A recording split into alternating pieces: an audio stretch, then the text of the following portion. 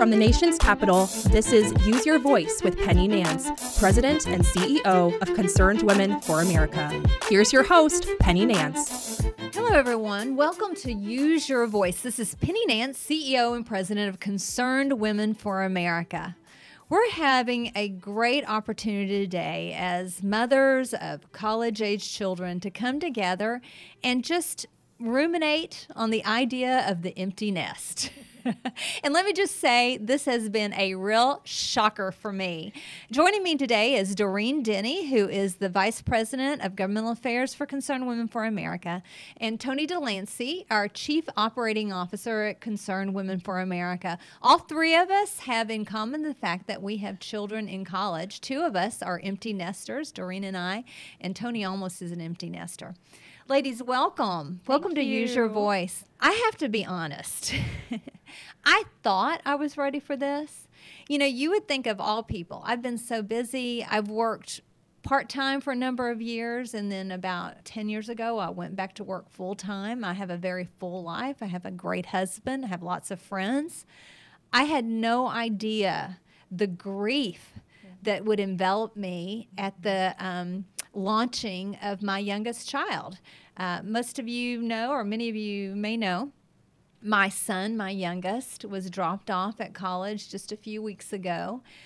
Even leading up to that time, my husband and I both would, catch moments where we've been crying, and we said goodbye. He's at Corps Cadets at Virginia Tech, and he had Cadet Week, which is like basic training for you military moms. It's very tough. Like you have no contact with them at all. And then we were allowed to go back for closing ceremonies and all of that. And then we had to say goodbye again. And we cried. Both of us were just so tearful. And I got in the car and we drove off. And I said, you would have thought we were sending him to Fallujah, like instead of just leaving him in Blacksburg. It was ridiculous. I know it's ridiculous, but yet it's real. It is so real. Can I just say, I watched my mom go through this, and Tell us about that, Tony. I realized just by watching her, she was in so much pain. She had two daughters. I was the youngest. Mm-hmm. So when I went away to college, I realized, that this was a life-changing event for her. Mm-hmm. And it took her years and years. I don't think she really ever got over it. And so I took that with me and learned by watching my mother. Did your mother work outside the home? Like she did. Okay. She very much did. And, but she did. She really loved being a mother to little children at home. Mm-hmm. And so I was blessed, to have 4 children. She had 2. And just by God's grace, I was able to kind of spread that out a little bit longer. And starting in 2014, my first child flew out of the nest. 2 years later, the second flew out of the nest. 3 years later, 2019, my third. And I can tell you, it's a sense of loss each time. It is. And the family dynamic changes. So I feel for you, Penny. Oh, my. So, Doreen, you just had this. So you just dropped off a kid at James Madison, right? Yeah, so my son is now a senior in college, and my daughter entering her second year, a sophomore. So last year was sort of the feeling of, okay, this is it. They're launching now beyond home, and not to mention, but our sweet dog who had taken them all the way through childhood and adolescence and got him to college, breathed his last breath the day before that she left to college, and I thought, well. So this idea of the empty nest is truly empty. So my husband and I looked at each other and thought, wow, I mean, this is a new season.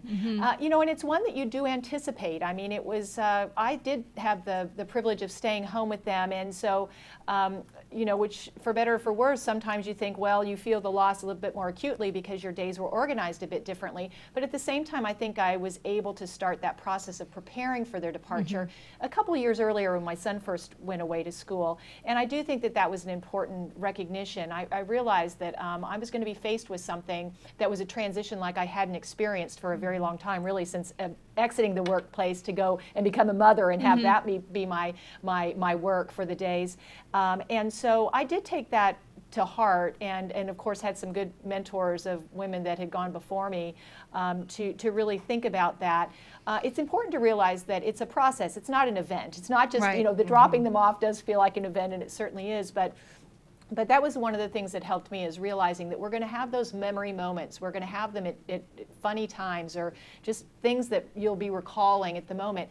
And having your tears come and to really having a sense of grief, but also a sense of celebration around that too, is an important thing for us to be very in tune with. So that's probably the thing that I continue to have those moments, even now that they're both off. And actually last summer, both were working in different states over the summer. So I really have had almost an entire year where it's felt like, even though many of their personal belongings are still in our space, their presence is no longer with us. And so, it's a joy, and it is a great sorrow. I'm going to try to get through this without needing Kleenex, but I can't promise that I won't. First, I think it says something, and I'd love to hear your all's thoughts on this, that we view motherhood as such an exalted status. I mean, it's not that it was easy. In fact, you're saying how much you loved having little children. I have to be honest, I didn't. It was really hard. That was the hardest time in my entire life, honestly, because every day was a struggle for me and I struggled. I was depressed some days, and lonely some days, and anxious some days, and I was constantly afraid somebody was going to kidnap them, and just crazy stuff went through my head, and I was home for a number of years during that time, or else I worked just part-time inside the home, like 10 hours a week was a lot of my life, for like 13 years, in fact. But I think for Christian women, we take it so seriously. I'm not saying that others don't, but we particularly believe that children are a gift of the Lord. They're His reward. And there's a certain expectation and responsibility that comes with that little bundle of joy that we feel acutely, that mantle of motherhood on our shoulders. And I'm sure our husbands feel it as well, and in a different way. But I almost think Christian women maybe feel this even more acutely, because we take our biblical duty of this so sincerely, and we struggle so hard on our knees prayerfully and every day as we walk that out. I don't know your thoughts on that. Yeah, I would just say, I think it depends on how you look at the whole journey that Doreen kind of describes. Yes, motherhood is wonderful, but the Bible verse about a time to be born, a time to die. I mean, this is just a new time. And I think your relationship with your child also can really grow during this time. You can move into just a new way of dealing with them while they're at college, or in a new career after they graduate. And so that's what I'm finding. I'm seeing so much in the kids that I raised with my wonderful husband doing such neat things, and I see how God's using them. And so I'm just very thankful. And so I think it's like anything we do, it depends on how you want to look at it. You can look at it, with great positivity, or the loneliness and the depression, and and focus on the good. And so that's what I'm trying to do. All right. Well, we're gonna be back in just a minute, and we're gonna talk about, when we come back, the challenges of the fact that your children are out of your immediate responsibility, and what life looks like that, and sort of the fear and trepidation that goes with that. So, thank you for joining us at Use Your Voice. We'll be back in just a moment.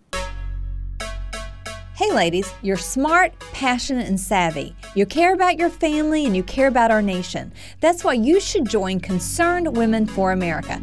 I'm Penny Nance, President and CEO of Concerned Women for America, and I pray you will visit concernedwomen.org to learn how you can add your voice to the largest public policy women's organization in the nation.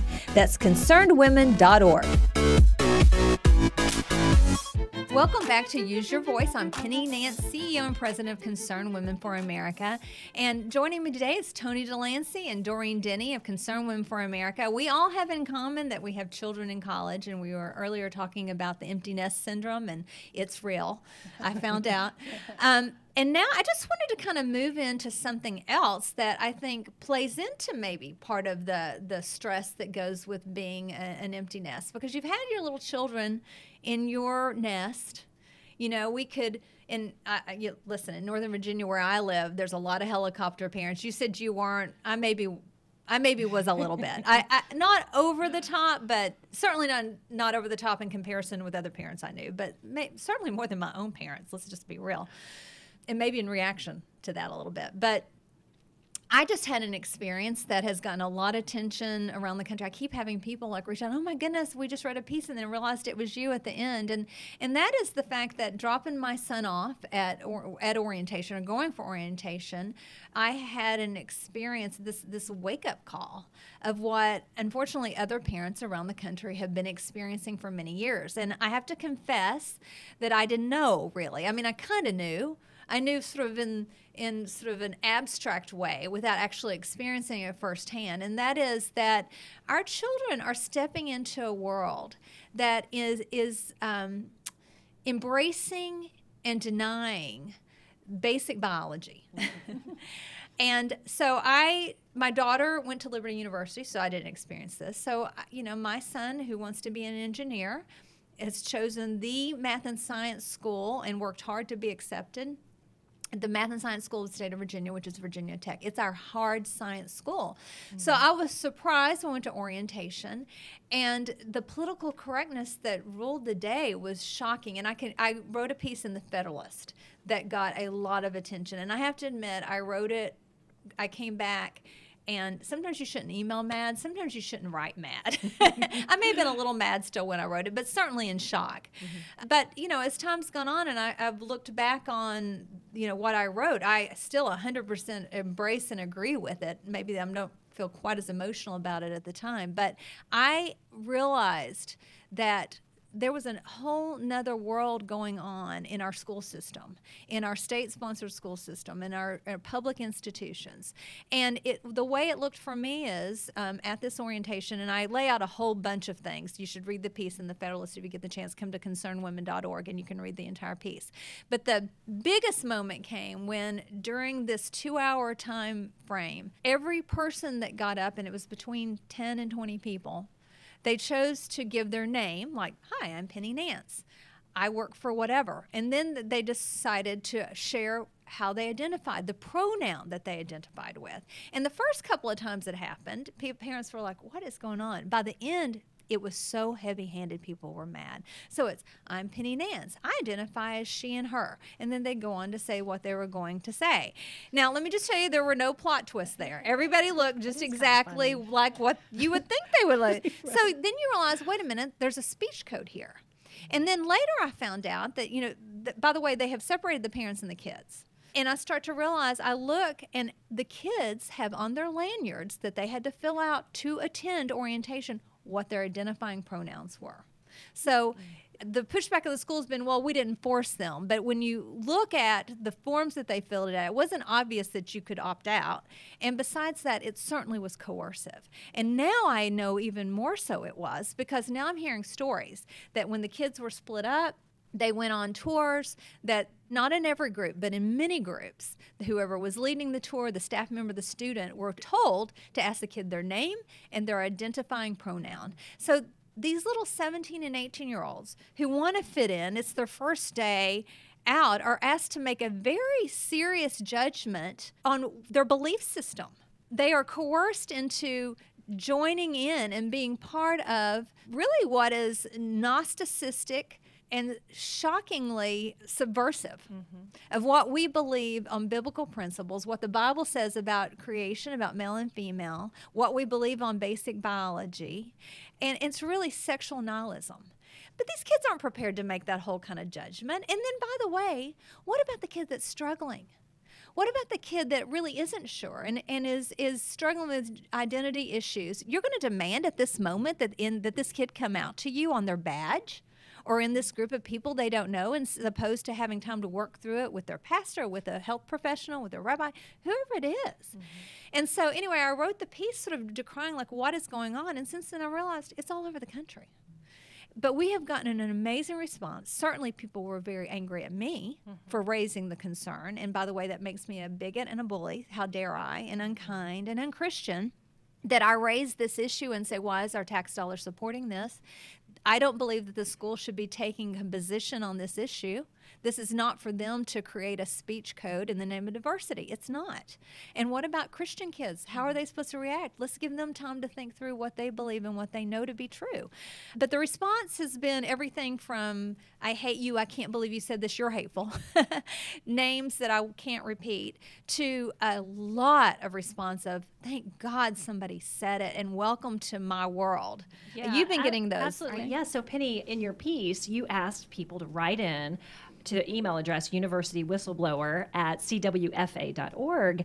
And like you said, the response has just been amazing, and more so on the side of support for you. And, it kind of goes to what we were talking about earlier with empty nesters, parents taking their children to college and experiencing exactly the same thing. They're in enough pain as it is, dropping their child off, and then having to endure some of this ridiculousness. It's just a testament to your piece and the amount of response that we have gotten, that you really have struck a nerve. Well, we're hearing things from everything from the fact that, yes, my child's now in a school that doesn't recognize basic biology. They don't even recognize species. Like, the stories are getting weirder and weirder. Not only can you go from being a woman to identifying as a man simply by saying the words, I'm a man now, but you also can go to a different species. So we have stories of, dog boy or fox girl who walks around campus and she sniffs her food and licks it up and defecates in public. And our kids are told to embrace and that. Celebrate it. Well, and I think it's really important to recognize that this is an ideology, okay? This is a gender identity. Yeah, tell us what's going on ideology. here, because this isn't just happening in a vacuum. Right. This is happening as a part of this a is bigger embracing story. A social value that many of us don't embrace, which is that there is gender nonconformity, that we don't have to be, pigeonholed by our chromosomes that say we're male and female, and in fact, this can be something that we transition in and out of, perhaps, and we ought to be, not only can we do that, but we can be protected under the civil rights laws as a protected class, and everyone else around us now has to conform to this idea of who we say we are at any given moment. And the implications of that are just not only sweeping, but they're damaging, especially for women, when you think about all the things that we've had to fight for, even at the university level, just to have opportunities. Female athletics, female scholarships, entry into leadership kinds of positions, and so forth. Women have done pretty well. Girls have done pretty good in the college campuses over the last couple decades, but that wasn't without a fight. Now Title IX is at complete risk under this kind of gender fluid ideology that says, well, any man who wants to say he is a woman at any given time can now be on the female team, can be a female athlete. We already see that titles have been taken away from girls as a result. And so what's going on here is just not an acceptance or an affirmation of different views. It's actually, as you said, it's an ideological perspective that's being, in a sort of subversive way, very coercive. Those same students that were in those orientations were put in little groups to talk about situations. And one of the things they were caught on is the question of that if you brought in any gender pronoun analysis, that you were called out for that. Meaning, okay, maybe your situation and how you would respond to the situation is laudable, but you are making judgments about the gender of those people in the story. Kids are going to be silenced. They will not talk in class if they think that every time they open their mouths, they run the risk of being shut down. Yes, because it's a microaggression. Or being somehow criticized for using a commonly accepted term, at least for the last 2,000 years of our history or more, that we're male and female, he and she, and your outward appearance can give you some clue about that. Young children now in elementary school are going to the principal's office on the basis of these things now if they have a student in their class who's maybe embracing a different notion of themselves for the moment, and the teachers are having to affirm this. Parents are being not even told that their child might be considering the idea of the opposite sex in their classroom. So Johnny is Susie in the classroom, but Johnny's Johnny when he's home. Then when the parent starts engaging with the teacher, there's a conflict. And the schools are overruling. This is dangerous. This is dangerous, and we're asking our children to say what they know to be true is now a lie, has to be their truth, which is if Susie, who looks like Susie, now thinks she's Johnny, you have to call her Johnny and she's a boy. That's just wrong. I've got so many things going through my head. If you come to concernwomen.org, we have a landing page that lays out some of the stories of this. And we're seeing lawsuits around the country based on this because it does have implications. We even have had this, and Doreen, you've worked mainly on this. We have this odd situation where Women's Liberation Front, who are the radical feminists, have joined in coalition with Concerned Women for America because as women, radical feminist women, Christian conservative women, we recognize that women's privacy and safety are at risk when you say, because today, and because it doesn't have to be, anything permanent. It's right. Today, at this moment, I identify as a woman. That means you have to let me into your bathroom, into your locker room, into your domestic violence shelter. You're told you have no rights, whether you're the rescue mission, whether you are a Christian domestic policy or domestic shelter. You have no rights to care for these women, and the women who are very vulnerable have no rights. Mm-hmm. So the implications for school is your bathrooms, your locker rooms, even your dorm rooms no longer are single sex. That means anybody that wants to come in, and it doesn't matter about women's safety. Mm-hmm. And then for Title IX, which is talking about women's sports, women worked very hard in order to carve out an ability for women to have use of tax funds equal to those of men. It was tax dollars that were being spent already in order for them to have sports that they could compete at. And we have so much now. Mm-hmm. My daughter had so many more opportunities than I have. But all of this is at risk. We've got the lawsuit in Connecticut with Selena Soule, who's lost titles because men are now competing in the state of Connecticut as women against other high school students. She can't win. Mm-hmm. We really are at this moment, I truly believe, where Christian women have to speak up. Mm-hmm. And I know we say this all the time, and it's true, but I feel it more acutely now than I think I ever have. Because if we don't speak up, no one will. The kids can't speak up for themselves. I'm hearing stories at Virginia Tech about a professor who this just happened, the proctor would not give the young woman her test to take, her quiz or whatever it was, until she declared her pronoun. And she didn't want to be a part of it. She didn't want to do it. She felt like it was anti-Christian. He would not give her test until she declared her pronoun. Her rights are being trampled. I'm hearing from school employees and professors all over the country who feel bullied into silence. They are afraid of losing their jobs. Kids are afraid of losing financial aid. Their kids are afraid of being failed from their classes. It's up to us. We have to speak up for them no matter what it costs us. So we've really come up with a few things that people can do. And so, Doreen, if you want to just share some of those. We want to hear from you. We want to hear your stories. What are your experiences here? This is the kind of thing that we need to be talking more and bringing into conversation. Please email us at universitywhistleblower@cwfa.org. The second thing is to call your state legislature.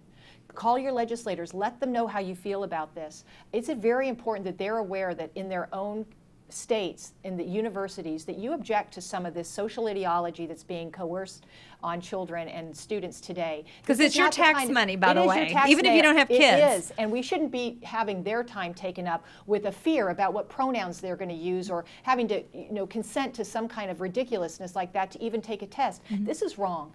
And the third thing is we need for you to let the administrators at your universities know that this is not acceptable as well.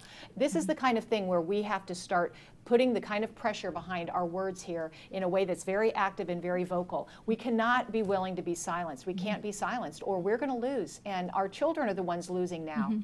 It dawns on me, and I'll let you close this up, that we have very thoughtfully raised our children with a biblical worldview. We also taught them to be kind. We taught them to love each other and to show Christ's love. And that doesn't mean bowing and ascending to some false notion of biology, but it does mean respect and civility. So if you could sort of speak about that, Tony. Absolutely. Well, I experienced this firsthand in Arlington, Virginia, where my children have gone to school, and it's very prevalent, this type of pronoun usage and safe places for LGBTQ. And what my children have done is just accept everyone. And I think you've said it several times in some of your radio interviews, Penny, that left amongst themselves, our children They'll will work it do out. that. They'll work it out. Yeah. And so I would just leave it at that, you know, we've raised them to do that. And I feel certain that they would be able to work this out on their own. Yeah, we worked very hard to teach them kindness and civility, and to love even people that don't agree with them or even aren't kind back to them. But it's a whole other thing when the heavy hand of government, the state, the school acting as an agent of the state, forcing speech. And so that's the point we're trying to get across. So thank you so much for tuning in. This is pretty heavy. I know there's a lot of moms out there that can identify with what's going on, and we just appreciate your prayers. Come join us at concernwomen.org. Look at what the action items we have given you. We need your prayers and support, and we're just so grateful for you. So thank you for using your voice. Thanks for listening.